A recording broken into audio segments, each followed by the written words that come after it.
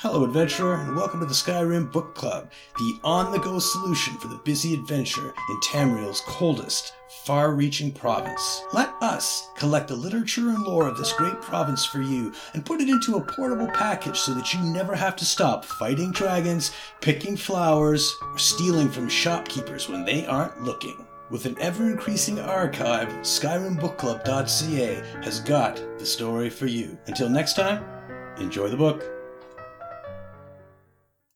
History of the Fighters Guild, Part 2, detailing the events leading up to the foundation of the Sefim, now known as the Fighters Guild. Daenerys Ves, the Iron, initially believed that the entirety of the Order should be composed of Akaviri. This belief of his is not disputed by any historian, though his motivation is often debated. The traditional, simple explanation is that he knew his countrymen well, trusted them, and felt that their tradition of fighting for profit would be of use.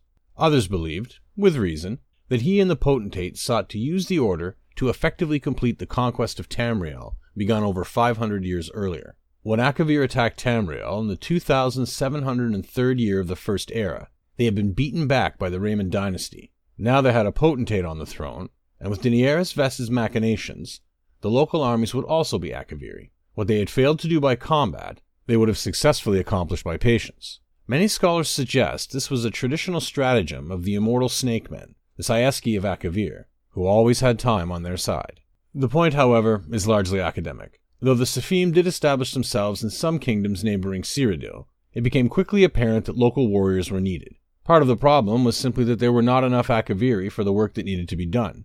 Another part was that the snake men did not understand the geography and politics of the regions they were assigned. It was evident that some non-Akaviri were needed in the Sefim, and by the midpoint of the year, 3 Nords, a warrior-sorceress, a rogue, and a knight were admitted into the Order. The knight, whose name has been lost in the sands of time, was also a great armorer, and probably did more to strengthen the organization than anyone but Daenerys Ves himself.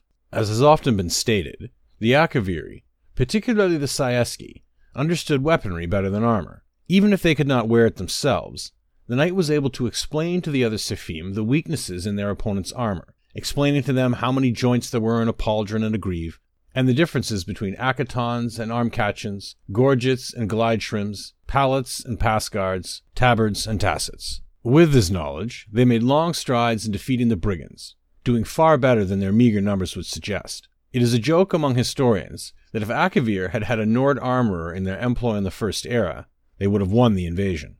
The success of these first 3 outsiders to the Sefim opened the door for more local members.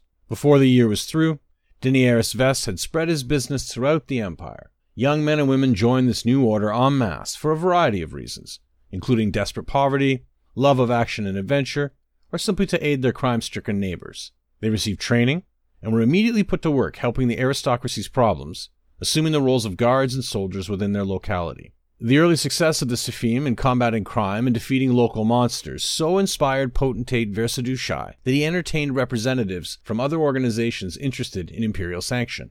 Though formed much earlier, the Mages Guild had always been viewed with suspicion by the government.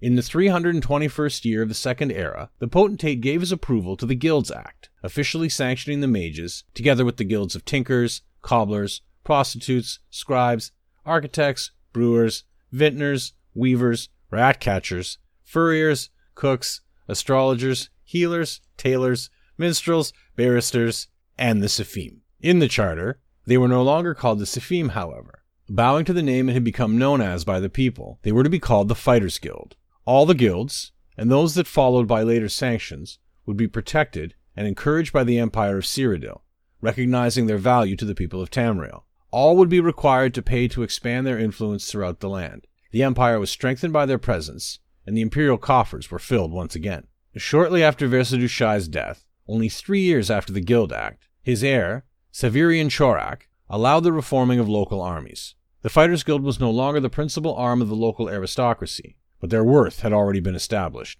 Though there were certainly strong individuals who sought their own fortunes in the past, many historians have suggested that Daenerys Ves was the ancestor in spirit of the modern phenomenon of the adventurers, those men and women who dedicate their lives to questing for fame and fortune. Thus, all owe a debt of gratitude to the Fighters Guild, not only its members, but also the people who have been helped by its neutral policy of offering strong arms for a fee within the boundaries of the law. Without them, there would be no guilds of any kind, and it may be argued, no model for the independent adventurer.